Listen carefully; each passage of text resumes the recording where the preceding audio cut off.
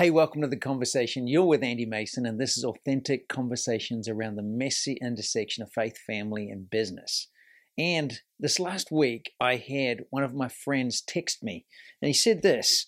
Now, this is someone I know and trust, I'm walking with, and so to get a text like this in kind of a midweek was kind of random, but he just said, "Hey, Andy, how do you personally know that God is real?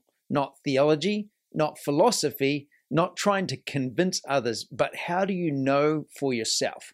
So I recorded a quick voice memo, shot that through to him, and then I've been thinking about it all week long.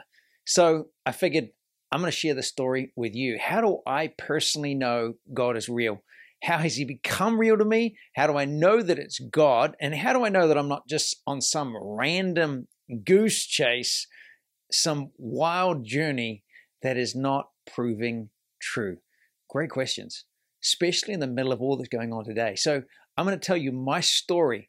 Here's what I know that I know that I know to be true about me. So what I'm going to give you is a little bit of context of how I grew up, some of the walk and the pivotal moments, and then obviously, if you listen back over some of the podcasts, particularly how we heard God and moved from the West Coast to the East Coast of the USA 12 months ago, that whole journey just feeds into some of what I'm going to share with you right now. So number one is I thought I did. I thought I knew God. Growing up, and my parents became followers of Jesus, and I would say authentic followers of Jesus, not just punch card, attend a church, because that's what you've always done. It wasn't part of their tradition. So when my brother was getting a little bit older, like we're talking maybe 3-4 years old, I'm just an infant, so I'm sure it wasn't about me. My parents desperately helped or wanted some help in parenting. How do you know how to parent two wild boys? And so the local church was offering parenting classes. They went there, they did that, and it worked. It's amazing that there is train up a child the way he should go, and when he's old, he won't depart from it. There is something about discipline and intentionally walking with your kids. Well, it worked.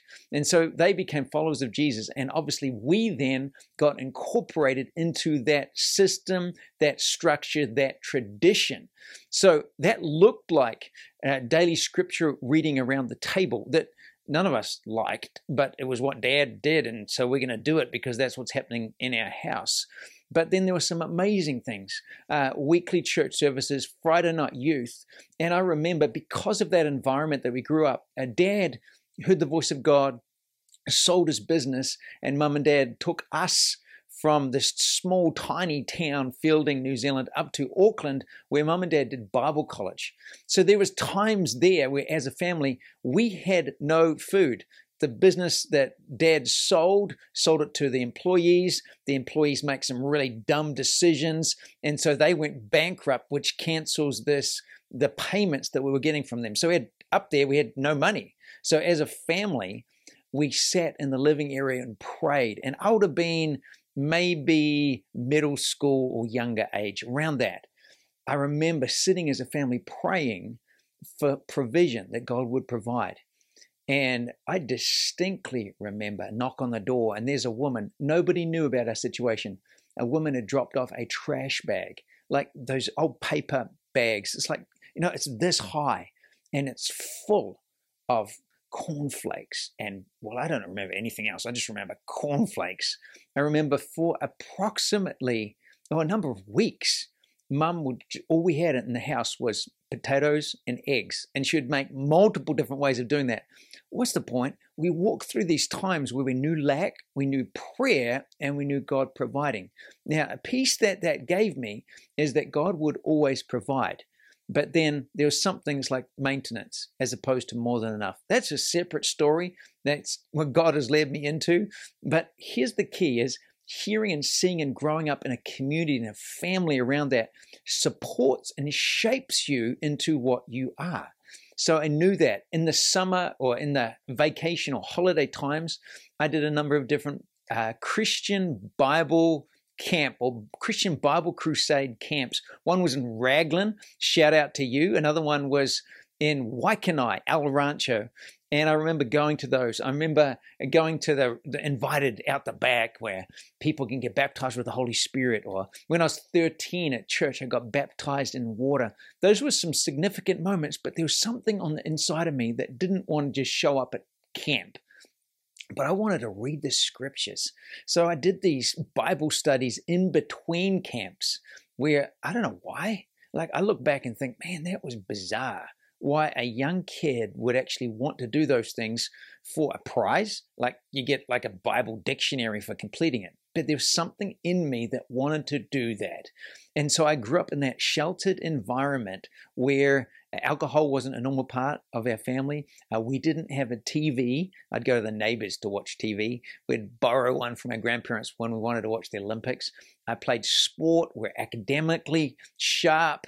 Dad was an entrepreneur, or is an entrepreneur. Mum's incredible hospitality. And so we'd always have people in and through our home. And I got to have all of these wonderful mentors all around me that were authentic followers of Jesus. By authentic, I mean they didn't say one thing and live something different the next day, but actually their whole life was devoted to following the way of Jesus, which none of us are perfect at. It's a journey, but that's what I grew up in. So I would say at that point, I had a solid grounding or knowledge of God, of Scripture. I could sing, I'd play guitar. Well, actually, I play guitar behind the drummer in church, kind of insecure and scared, slightly different now, but that was how I grew up. Well, at that point, I was a junior in high school, so I'm talking about 17 years old, and I leave school before my senior year because I wanted to become a shepherd, horse, dogs, and I get accepted onto a 2-year program, which is a 12,000 acre farm or ranch in New Zealand. It's called Smedley Station. You can actually look it up online. And I was there for 2 years. The first year, you are a junior. Second year, you're a senior. And you are partnered with another individual for that year. And the second year, you've obviously got a junior that works with you and you train them. So it's an environment where it's primarily hands-on practical training. And then it's also some academic correspondence on growing in understanding of agriculture. So they're training the future of New Zealand in shepherds, in agricultural workers, managers, employers, and so on. So I get accepted, come from that environment, and sit down, and there's 20 young men, and you can just thread the needle here. Basically, they are, how would I describe this?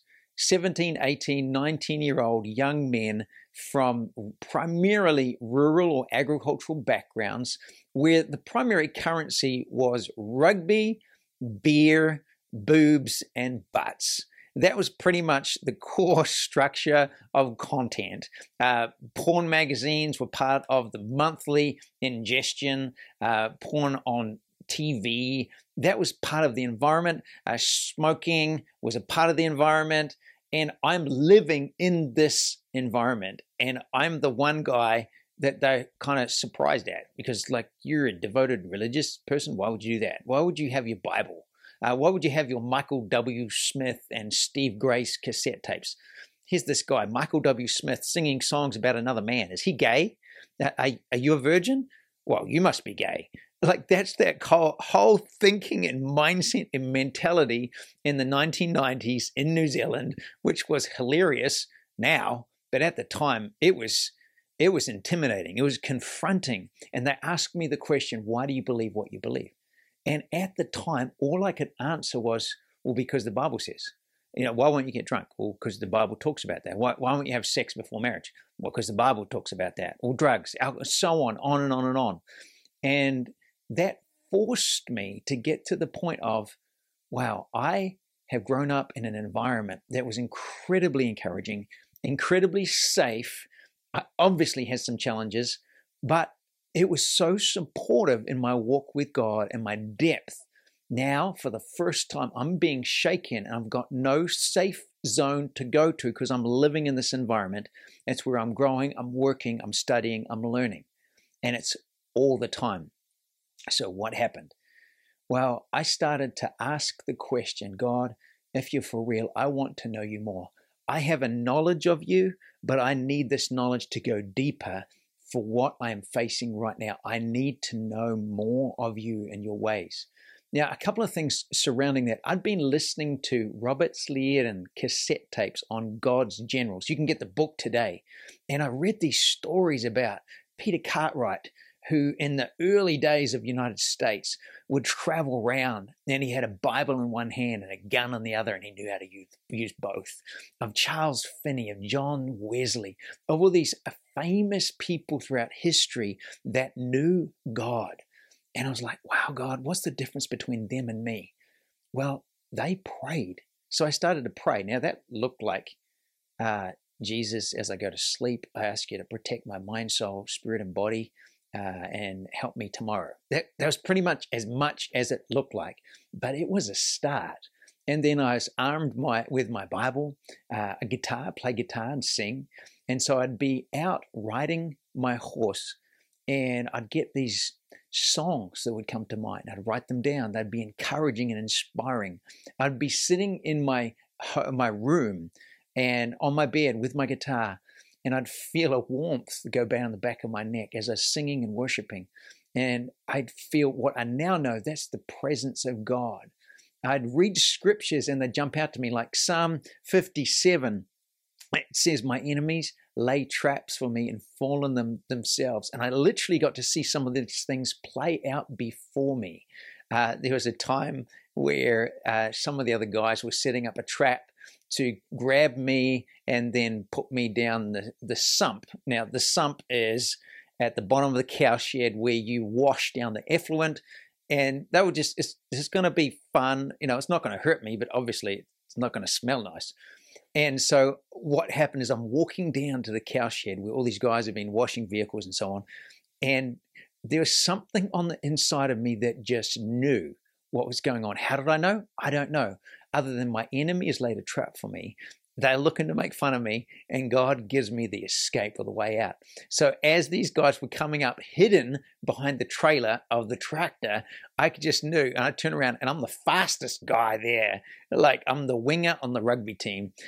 And it was just so funny to be, time after time, these things would get set up and get turned around. There was another time when the guys all come down, I'm down in my room, and they said, come down, we're watching The Man from Snowy River. It's a movie theater, like movie from way back. And I come down to the dorm room, they're all watching, and it's a TV show, but they've got a video cassette in the background. And so once I sit down, there's a guy shuts the door behind me. I'm thinking, that's weird. And then they push play on a video, and suddenly it goes full on into some porn scene that they want me to be a part of with them watching. And so I get up, turn around, walk out, see someone is standing in front of the door. And I'm like, well, what do I do? And then I look around, and the door's closed. You can't get out. There's no other door. But there's these windows that go up. And literally one of the windows is wide open. So I just literally walk over and jump out the window and then walk off laughing, thinking, this is hilarious. But what was the point? Something inside me shifted from this knowledge of God up here, a book I've read, intellectual knowledge, to experiential knowledge, that I may know him. And it became real. In our out weekends, when we get out, I'd go to his church. Yeah, actually, it was Pastor Mike Connell in Hastings, New Zealand. Church is still there.